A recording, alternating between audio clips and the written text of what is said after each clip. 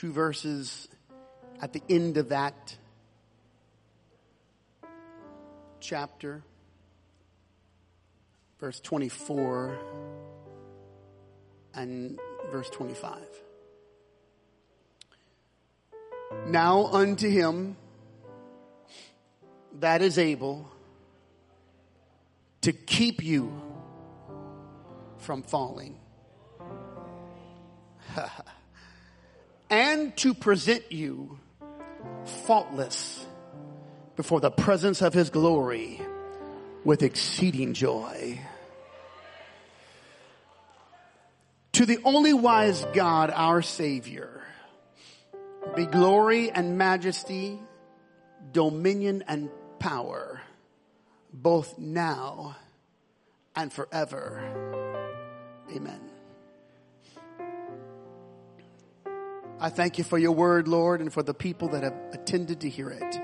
I pray for those that are watching, listening online. I pray for all the saints who are unable to be here today. Bless those that are without, Lord. Keep those and bless those that are within today.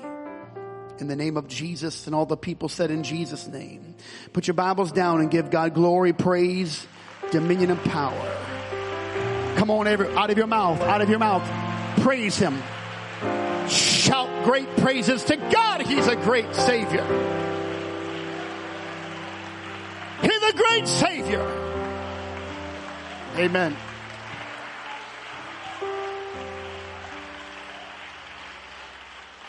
Stay standing. I don't want you to get confused with the attire. The attire is just a recognition that it's not Monday for me. The attire is just a knowledge of preparation and respect for where I'm standing. But the attire has nothing to do with the person that's wearing it.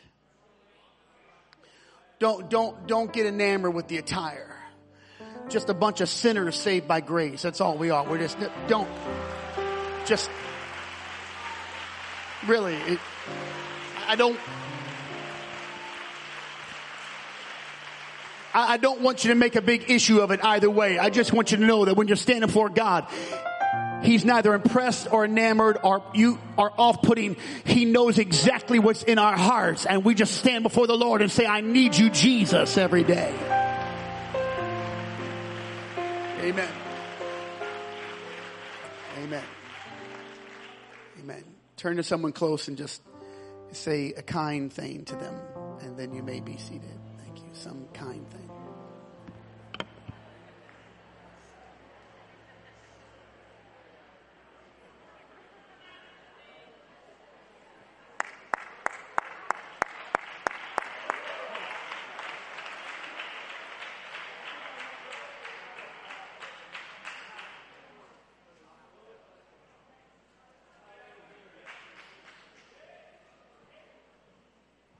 I feel like I want to preach, but Brother Michael Lyle, would you come and just be on the organ for a moment for me? Just.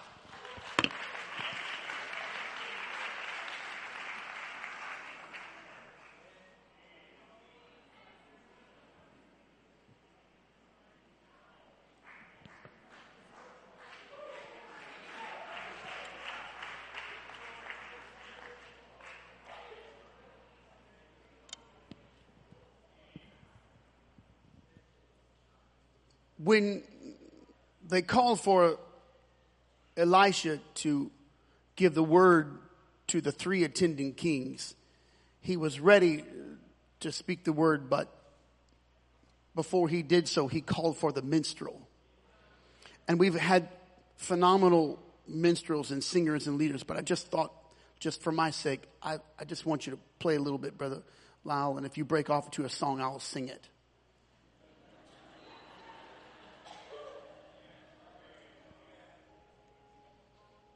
It may not be for you, but it's okay. It's just for me. So you just hang tight.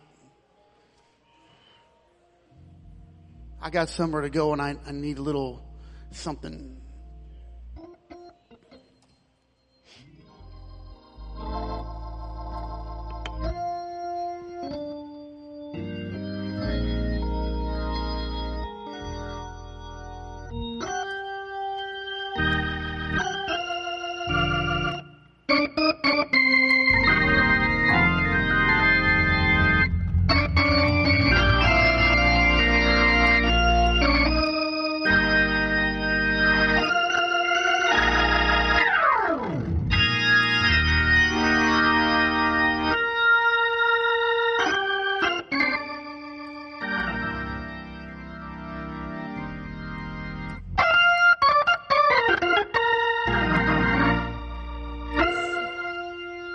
He touched me.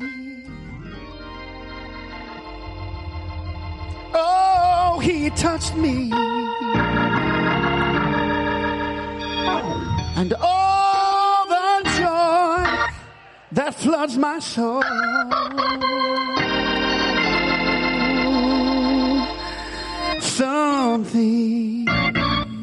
Something happened, and now I know he touched me. He touched me.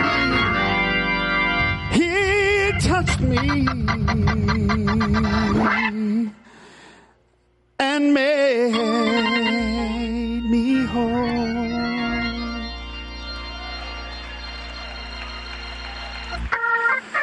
Shackled by a heavy burden. Somebody help me say it. 'Neath the load of guilt and shame. Then the hand of Jesus touched me.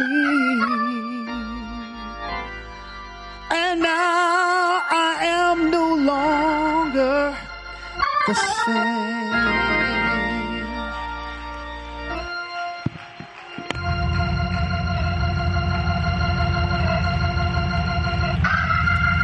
He touched me. Oh, he touched me. Yes, he did. And all the joy that floods my soul. Something, help me say it, happened.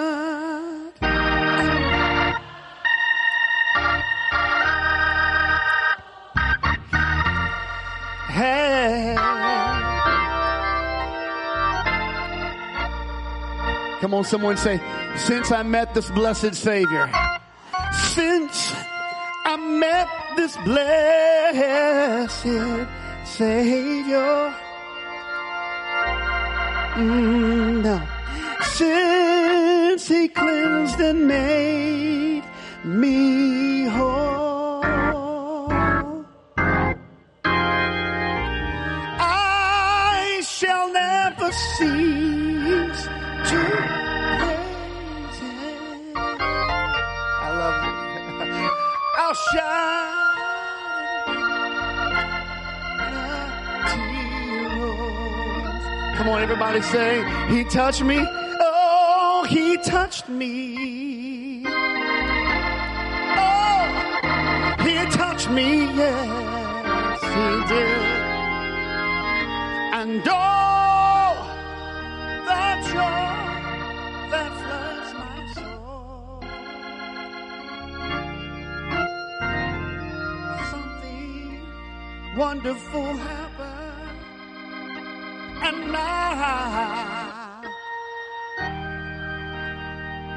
he touched me.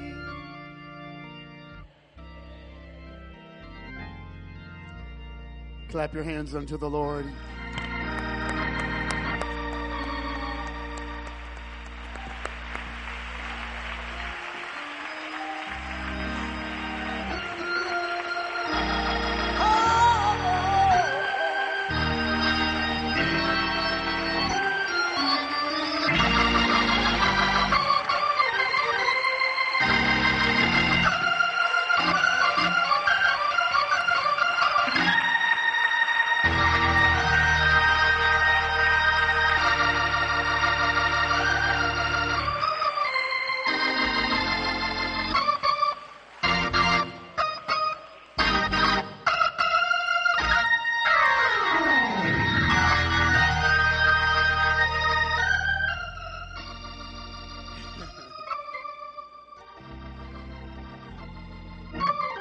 Amen. And you may be seated. Thank you.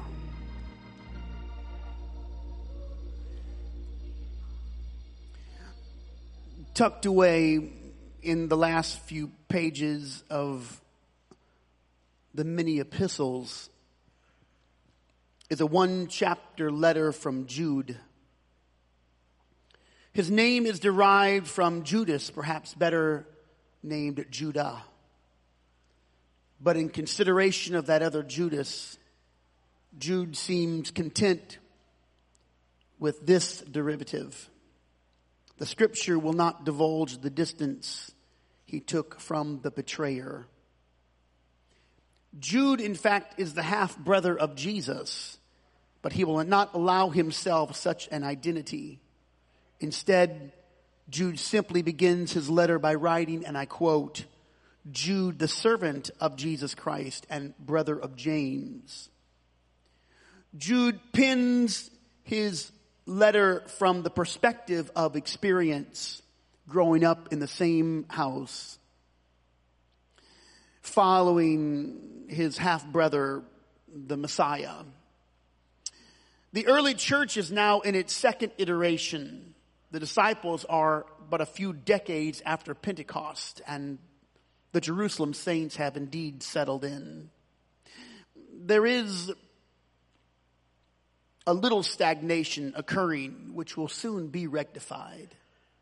The year is AD 65. They are sitting a mere 5 years away from Nero's rage, the burning of Rome, the great oppression in Mount Zion. Jerusalem, the city, will never be the same.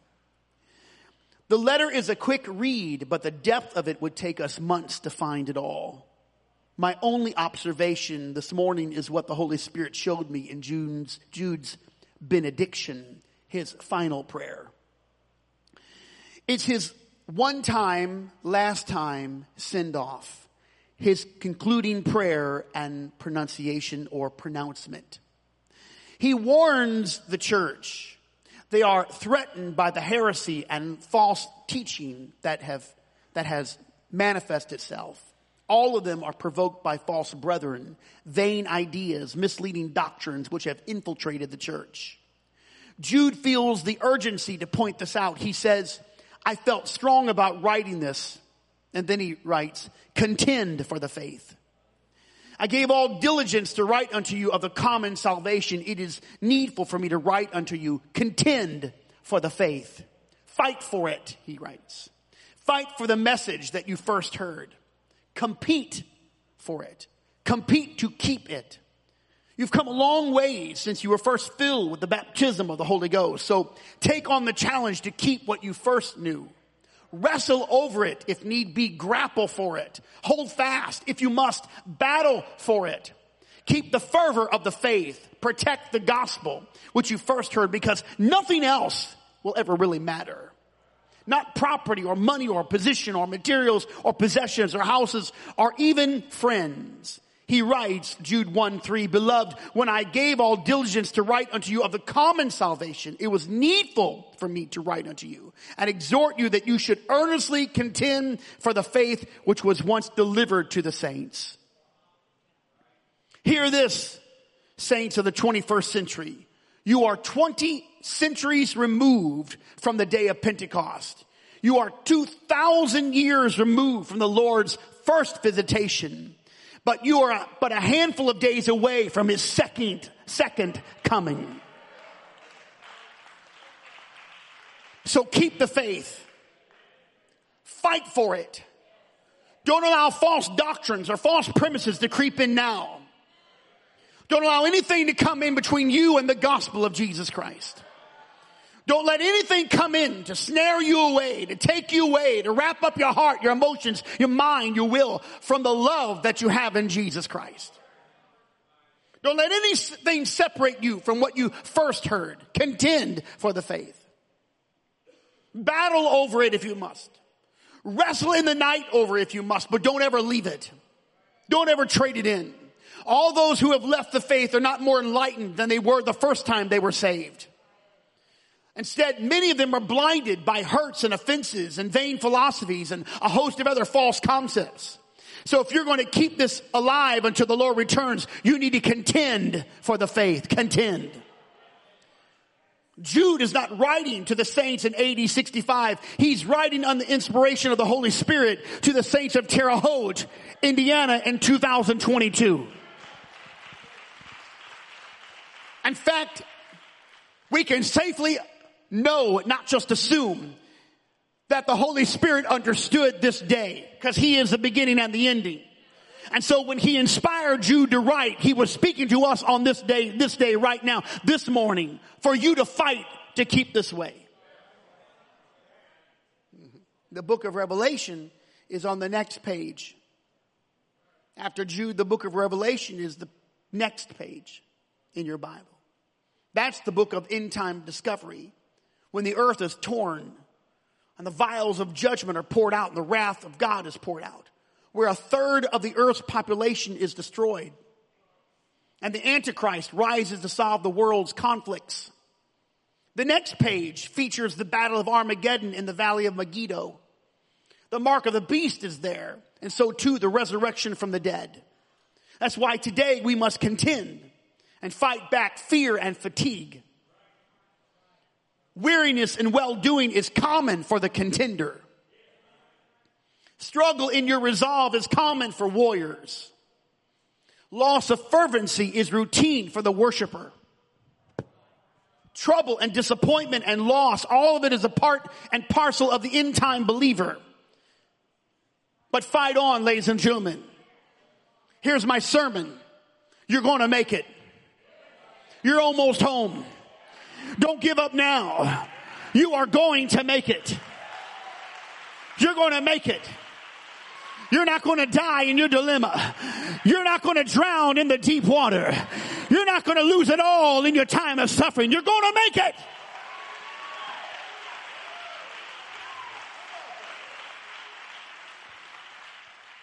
Jude has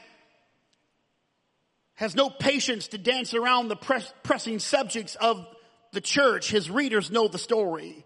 His letter is brief and to the point, dangers and snares, call-outs and oppositions, but the send-off, his final prayer, that benediction is the focus of the Holy Ghost today. Jude writes, now unto him who is able to keep you from falling. He's able to present you faultless. How could that be? Before the presence of his glory with exceeding joy. To the only wise God, Savior, be glory and majesty, dominion and power, both now and forever. Amen. He's not just anybody. He's the only wise God. He's the Savior. He's not just any God, but he's the one who retains all the glory and all the majesty and all the dominion and all the power. He didn't parcel out or give away his power or his glory or his dominion. It all belongs to him. Is there a God beside me? There is none. I see no God beside me. He does not just hold all the power for a minimal time, and there is no expiration to his glory or his majesty or his dominion, but instead he holds it now and forever and forever and ever and ever, today and forever. Because he's the same yesterday and today and forever. And everything that he had yesterday, he has today. And everything that he has today, he'll have tomorrow. And so when you read David say, oh, magnify the Lord with me. Magnify, how can you make God bigger? You'll never make him bigger. He's as big as he's ever going to be. He's as great as he's ever going to be. He's as great and wonderful as he's ever going to be. I'll tell you how you magnify him. You open up your eyes to see the glory of God. We make him bigger, not because he can be bigger. We make him greater because we understand he's great. And we understand his greatness.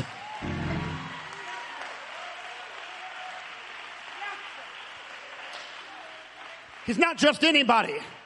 He's the only wise God. He's the only wise God. Jesus showed us the Father and it will satisfy us. And in John 14, Jesus said this, Philip, have I been so long time with you and you don't know me? He that's seen me has seen the Father. Because Jesus is the mighty God in Christ. He is the Father. He is the Son. He is the Holy Ghost. He said, I and my Father are one. Is there some beside me? That there is no. He is the only. Beside him, there is no Savior.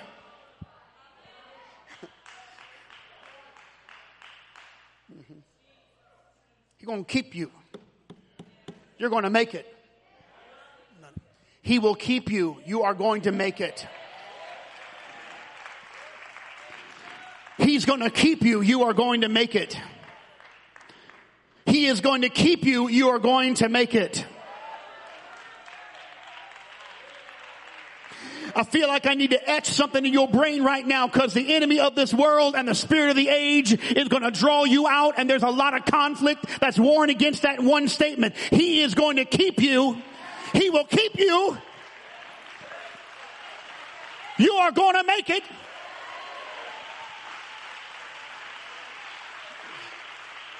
He will present you. You are going to make it. He will ensure you. You are going to make it. He will sustain you. You are going to make it. He's going to hold you. You're going to make it. He's going to protect you. He will confirm you. It's going to be all right. I got a feeling it's going to be all right. You're going to make it.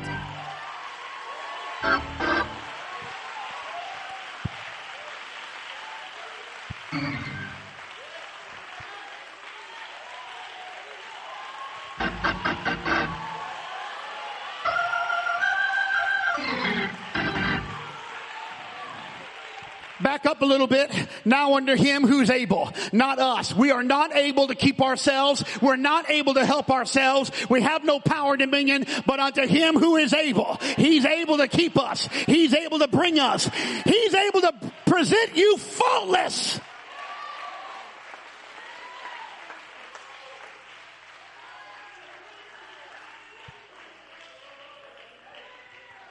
There's a bunch of fatigue going on. I feel in the spirit there's a bunch of weariness happening. No wonder why Paul said, but don't be weary in well doing, because due season it's on its way. Don't get weary in doing well, because you can be doing bad and have a lot of energy and doing good and feel down and low and fatigued and weary in the spirit of your mind, and you're feeling all the weight and pressure of this world. I just rise to say on this Sunday morning, he's able to keep you. He's able to present you. He's able to protect you, and he's able to ensure you. He can present you. He can restore you. He can help you. You're going to make it.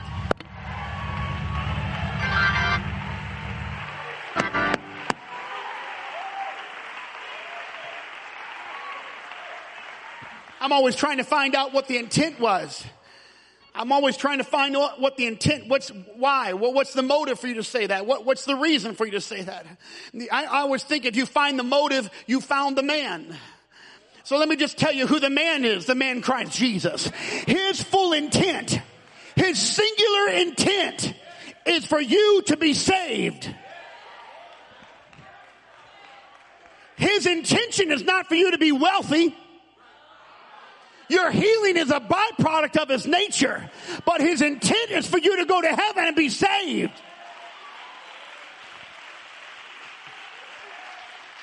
Jesus even said it's better for you to go to heaven lame, blind, crippled, inept, struggling, than you to go to hell whole. His intent is for you to be with him. Yeah. My God is able to keep you.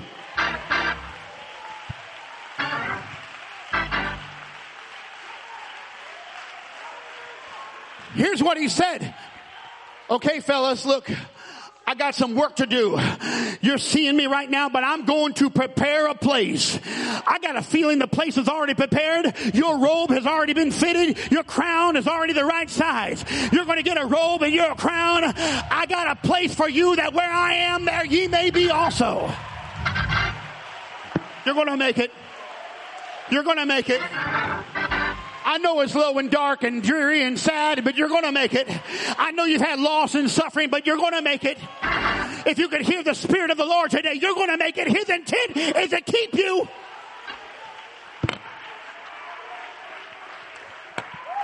Clap your hands one more time before you sing.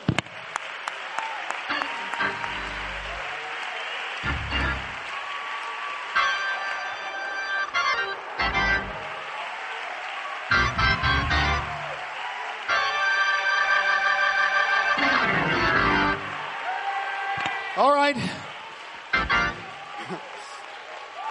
Just a few moments. Exodus chapter 15. 2 verses there. I woke up with this in my brain a few days ago, and Had to look it up. Exodus 15:22. So Moses brought Israel from the Red Sea. From the Red Sea, he's fresh. They went out into the wilderness of Shur. They went 3 days in the wilderness and found no water. When they came to Marah, they could not drink of the waters of Marah, for they were bitter. Therefore, the name of it was called Marah. So much victory, followed by so much silence. I can see the people, millions who spent the duration of their lives walking out of Egypt, thanking God. Moses is at the front. Aaron's guiding them like little lambs out of a snare. They will cross the Red Sea, and new songs and dancing and rejoicing will be made. There's no celebration like it. The other side was a moment not soon eclipsed. In fact, they will probably not shout like that again in their lifetime. Then on the heels of watching the waters convene and the armies of Egypt disappear beneath the exploding current and the collapse, they will once again pick up their belongings and head in the direction of their now fearless leader. The first day is a dry one. It's hard to shrug off the thirst. The baying of lambs, the moans of cattle all underscore their own ache. The first day without water still holds the fresh memory of the Red Sea, but it's still hard to choke back their bewilderment. I don't know, but this life has taught me a little bit, and I can almost hear someone say, I hope we get you some water soon. I just can't take this heat. By nightfall, the conversation is a mixed bag. Some still rehearsing the defiance of Pharaoh, the plagues, God's power. But along with that are empty flasks and dried up leather pouches. The sun has gone down, but the children are crying for something to drink. It's miserable. The morning of the second day is not like the first day at all. Every hopeful ridge is empty. Every turn is bare. It's almost like the earth has been burned, scorched, just baked. Dust, wilted, brittle branches marking their passageway. The people are quickly forgetting the 10 plagues. The parted sea is a faint thing. Nothing saps your memory like the desert. Famines have a way of erasing the goodness of yesterday. Joseph even wrote of it centuries before, the 7 years of famine swallowed up by the 7 years that preceded it. So they could not remember that there was even ever a harvest, the 7 years of plenty rather, swallowed up by the 7 years of famine, and the gaunt cattle in the dream devour the healthy. Moses is dealing with the same issue. 2 days walking in the hardened ground is wiping out the wonder of their prior week. The people are not happy, and they're blaming Moses. The babies can only take so much. The elderly can only stand so much. The animals cannot be comforted, and the leaders are longing for answers. By the third day, there is no restraint. It's the day of finality. The third day always seals the deal. 3 days is the right amount of time to determine the end of any one thing. 3 days of no water is the length of separation from wanting to get out to wondering why you ever left in the first place. It's the right amount of time to establish ownership. And right now Moses owns the drought. He owns the dry. He alone now is their reason for misery. God is nowhere in the picture, but Moses is, and right about 3 days, he's turned from their fearless leader into their fruitless, failing leader. Because the skies are empty and the direction is empty. And they're headed in the right direction, but 3 days without water, no one's going to believe that. You can tell me that you're walking by faith. I love that line. I love to hear it. A lot of people say it with conviction. They quote it like it's a byline of a Jabez convention in a Quantic, some place, some tropic, some town, expanding, gaining, growing, harvest all the time. Walking by faith. But your real walk of faith does not begin until you are 3 days without water. Real faith happens when you believe that you made the right choice, you're heading the right direction, but there's no evidence to support your decision. Real faith is the antithesis of assurance because there is no assurance. I hear Christian people brag about faith, but the moment they lose what they work for, they start to question the intentions of God. They start to question doctrine, the gospel, the Bible, the church, and their leadership. I've stood by to hear the comment, what was all that for? We did all that. I cannot help but think that perhaps the children of Israel were saying the same thing. What was all this for? All those plagues and all those things that happened, all those miracles in the sky and all those impassable waters in the Red Sea and the shouting and the dancing and the rejoicing. My kids are dying of thirst. What was all that for? So much victory followed by so much silence. So much rejoicing, but so much suffering.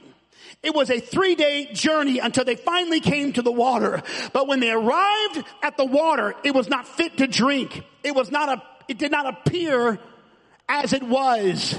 Maybe some of them took off to plunge head first until they found that the water was putrefied and bitter and rank, and it smelled, and it couldn't get worse. Water, yes, but you cannot even drink it.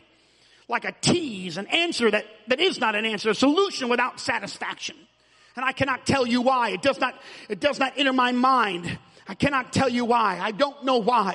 But God will often allow the victory to be in your hand and then lead you through something that has the ability to wipe it out. He'll give you a blessing and then put you through a storm that has the ability to make you question your very life.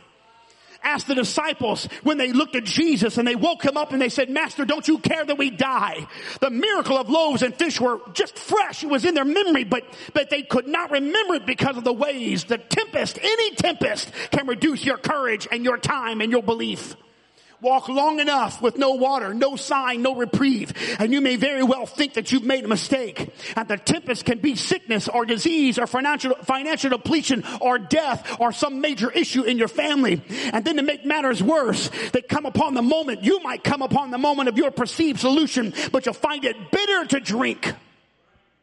It's a perplexity that will make you cautious before you say that you're walking by faith. Faith walkers, ladies and gentlemen, cannot see a thing. Faith walkers, they don't know where they're heading because they're just being led by obedience. People who walk by faith hold no evidence and no confidence. They have no fallback. They have no resources. But when it comes to Mara, there's nothing like Mara. The place had no name until they came upon it. They called it by its limitations. They gave the water a name according to what it lacked. Its deficit became its identification. Useless water, empty promises.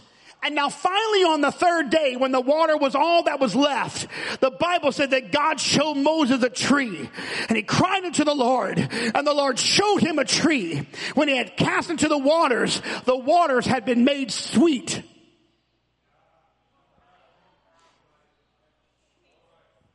Because at the end of it all, the Lord will never leave you helpless. He's not going to leave you dry. He's not going to leave you empty. He's going to preserve your soul. You are going to make it. You're not going to die. You feel like you might die. You feel like you're empty, but you're not going to be empty and you're not going to die. It won't last forever. He made a way for Jacob through the mire of his own making and brought him out and gave him a new name. You're going to make it. He gave Hannah, the desire of her heart, a son, even when her leader accused her falsely of being drunk. He restored David, though the depths of his issues were exposed in the light of day and everybody knows them, but God was faithful. His faithfulness is brand new. His mercies are fresh every morning. You're going to make it. No matter what happened yesterday, he starts over with fresh bread of mercy. When you got up this morning, you may have exhausted all of that yesterday, but he's got a brand new fresh loaf coming for you. It's all about mercy for the Lord. I don't know how he does it, but he's going to present you faultless one day. And you're going to say, me, with all these faults and all these issues, he's able to keep you and to present you faultless because he still has the power and the glory and the authority and the dominion.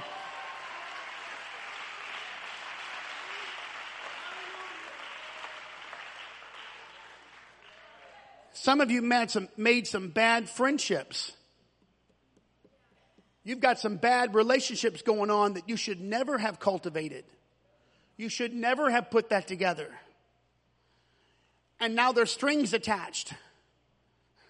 some bad alliances like Jehoshaphat, who joined with backslidden men, who said this was the will of God. That was a lie. He was the king of Judah. The king of Israel was a backslidden king, walking around quoting God. Drafted Jehoshaphat, the righteous king. He's righteous, but he's not wise. He loves God, but he doesn't make good decisions. Then he said, not only us, but how about the king of Edom? That's the worst place you want to be. Edom. The Edomites. What? The Edomites, they come from a lineage of great and moral duress and debauchery. I won't even get into it. And Jehoshaphat is standing there with these two wicked kings. He made a bad alliance. But God is faithful. And God rescued Jehoshaphat. Those other guys, those cats, they reaped a benefit because of the good cat. One good cat, two bad cats, and that was just inspiration. And people think, hey, this is working out well for us. It wasn't about them. It was because the Lord was faithful, even though you made a bad choice. You need to wake up. You need to realize it was the Lord that did that the whole time. He was able. You are not able. But he brought you out even though that was an unhealthy thing. You have no idea how faithful the Lord is. Even when you are not faithful, he's still faithful. Even when you are faithless, he still believes in you.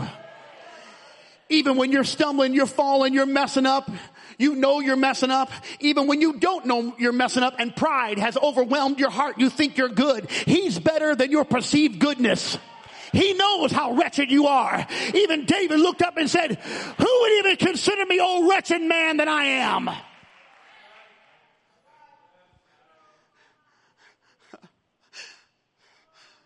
You're going to make it. I know it. I know. You're doing the right thing. You pronounce it. By your own words, the heavens are shut up, and it affects you also.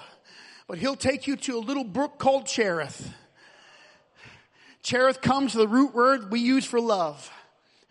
He puts you in a little creek bed called love. And then he has one of the strangest beasts. In fact, the most rebellious bird in the sky, the raven, comes to feed you. He subdues the most rebellious of his creation to come and give you meat and bread. Because his design is for you to make it. You're going to make it. I did the right thing, but all my family shut me out and all my friends won't let me come around anymore. And everybody's telling me that they'd be my friend if I would just leave the church and they'd get close to me if I would just go back to my old lifestyle. And now I have nobody. I'm alone. I feel alone, but the Lord, he's going to put you in a little river called love. He's going to feed you from sources you have no idea because you're going to make it. You're going to make it. You're not going down. You're not going to be empty. God is on your side.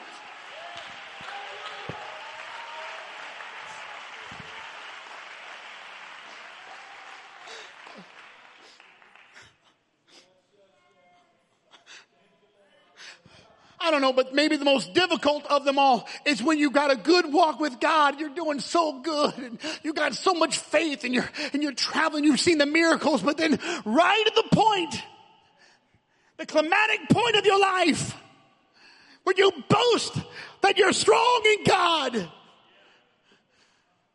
And then you get caught in the night and someone pokes at you and they get you at your tender spot. When fear fills your heart and you call out and say, I don't know them. I don't know him. I'm not a part of any of that. And then the rush of betrayal and denial and your own insecurity comes in.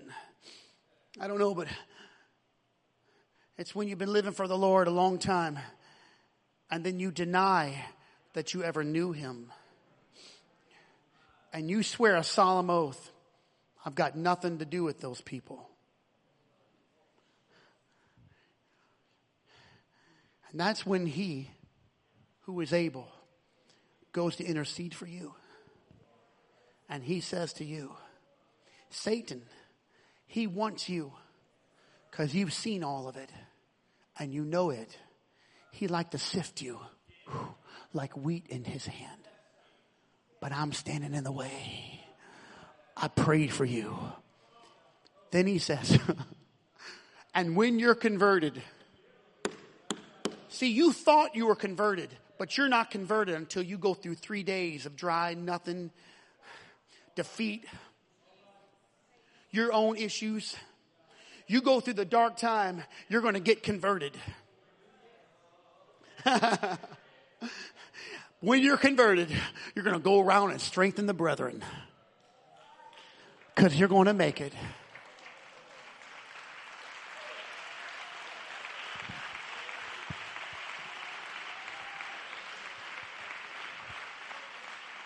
He forgave Peter, brought him back, restored him, and then set him up as the world's first Pentecostal preacher.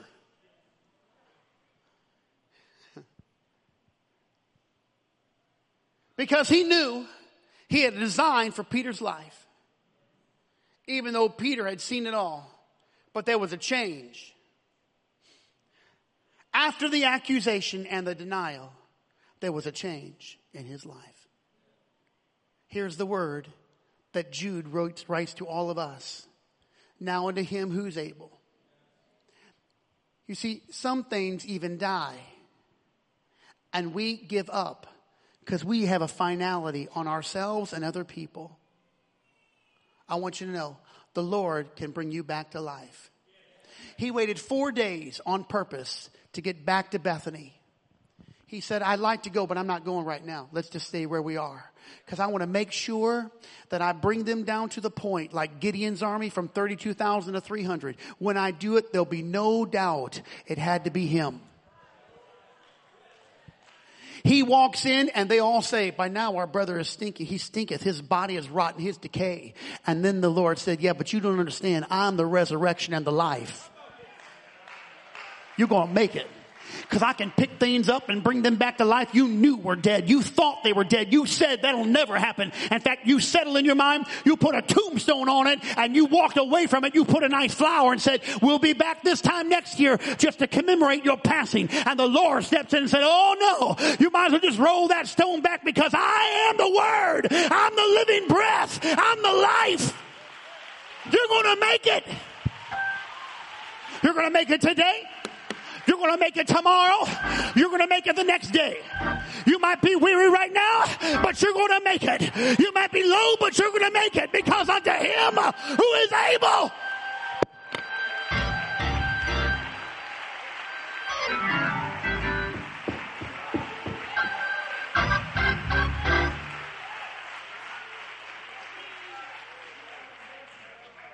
Hey!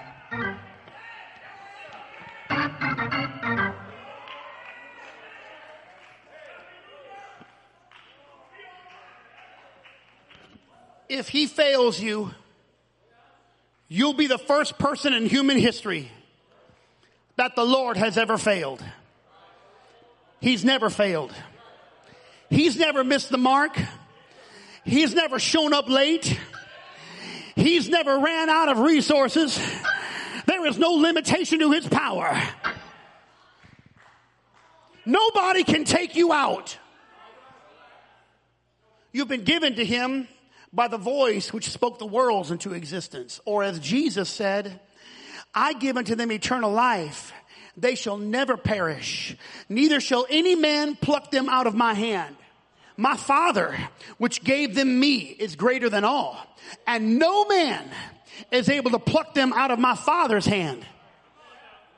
Nobody's taking you out. Nobody can get you out. All you have to do is just get in and stay in and struggle and contend and fight a little bit. And you might walk in a little low one day, but you can just say, I'm fighting for it. You might walk with your back and your head down and say, I feel a little weighty and struggling, but I'm contending for it. I'm I'm not giving up today, and I'm not giving up tomorrow. And if I go through a dry season, I'm still going to believe that God's going to provide the way.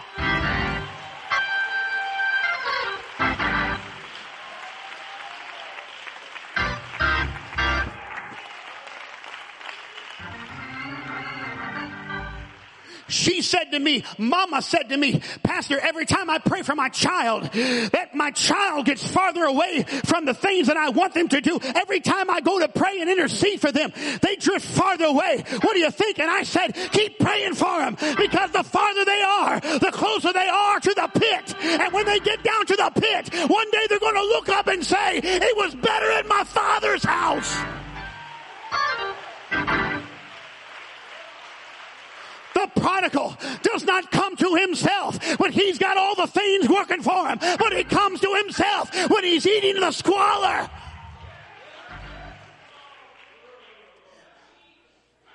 And the world's going to get bad, and it's going to get worse, and it's not going to recover, and it's not going to get better. And you're not going back to 1920, 1950, 1960. You're not going back to those days. You're not going back to pre-pandemic days. You're not going back there. It's going to get darker. It's going to get worse, because as we approach the coming of the Lord, flip the page and you get to the book of Revelation. Flip the page and you got the onset of the Antichrist. But I got a benediction for you. Now unto him who is able. He's able to keep you. He's able to restore you. He's able to resurrect you. He's able to present you. He's able to protect you. And nobody can get you out of his hand.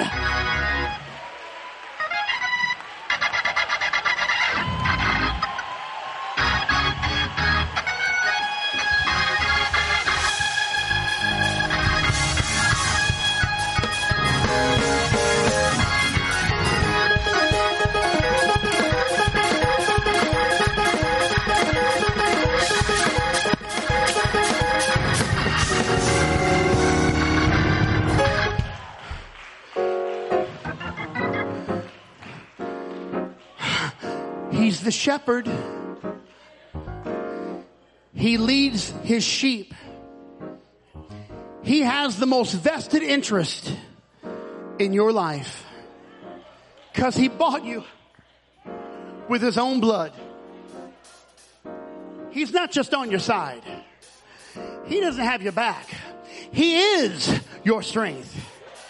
He is your song, and he has become your salvation. You are going to make it. Now the devil is a liar, and you're going to walk up thinking that you got an answer, and the answer is going to taste bitter, and it's going to make you so frustrated. And you're going to say, we got here all this way, and look at the water. Look at what the answer is. We cannot even use it. But the Lord always has a tree. And when you mix the tree, the cross, with the bitter conflict of your life, it always comes out sweet. Let me tell you what the message of the cross is. You're going to make it. You couldn't pay, but I paid. You couldn't do it, but he did it. We couldn't save ourselves, but he did it. You're saved by grace through faith, not of yourselves, lest any man should boast. It was the gift of God. So when you get to the end of your road, you're standing in the front, Lord, of the Savior. He has all the answers for you. He has all the remedy. He has all the solution. He has all the answer. And you are going to make it.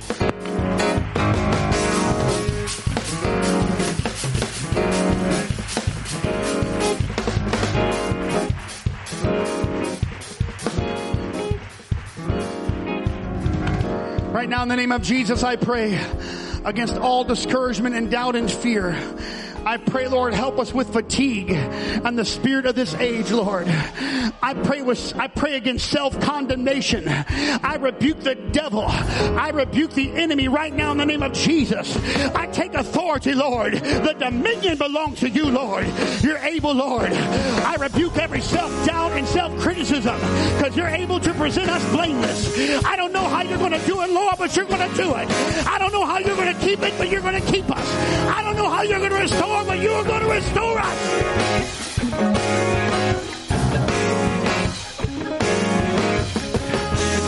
I want our worship just to confirm that we believe, wherever you're standing, that God is able. Stop thinking about yourself. Stop thinking about your ability. You have no ability. Wipe it out. Just say, God's able. I don't know, but God's able. I'm worshiping because God's able. I can't even keep my own mind together, but God's able. I cannot keep my own strength, but God's able. Come on, somebody. That's right. Thank you. Thank you. He's able. He's able to keep you. He's able to present you. He's able to restore you.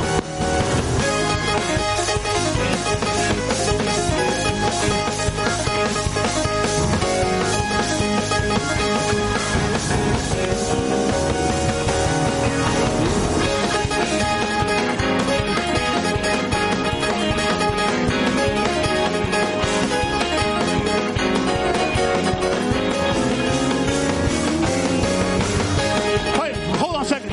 Hold on a second. Hold on a second. Wait a second. Wait 1 second. If you're new, we don't do this every Sunday, but we sure try. I need all the people who've been feeling some weight on them and some stress and some anxiety, and you'd be honest enough to say you've been holding a lot of stuff on your shoulders, but you're ready today to be free from that. Because the water tastes bitter and your mouth is still dry and your spirit feels a little dry. I need all the people that are like, if I just called you out, you just come on out. I've been low, Pastor. I haven't really felt strong in the Lord for a long time. I've been feeling really weak. You don't have to tell anybody, but it's okay. The Lord knows if you've been discouraged and down and low and depressed and have anxiety. Look at this. We're going to praise God because He's able. And during our worship of rejoicing, we're going to release the sweet water. We're going to release sweet water in this house. And it's going to be water from the rivers that flow from the throne of God. In the name of Jesus, right now I pray right now for every person who has been battling, Lord, and they've been struggling, Lord, and they've been weary of their soul. They've had anxiety and issues in their family and in their marriage and among their children, among their parents, at their jobs, in their finances, in their careers. I pray right now in the name of Jesus. You said if we would ask anything, so I'm asking today. Release the sweet water that flows from your side. Release the refreshing, oh Lord. Let there be a refreshing today.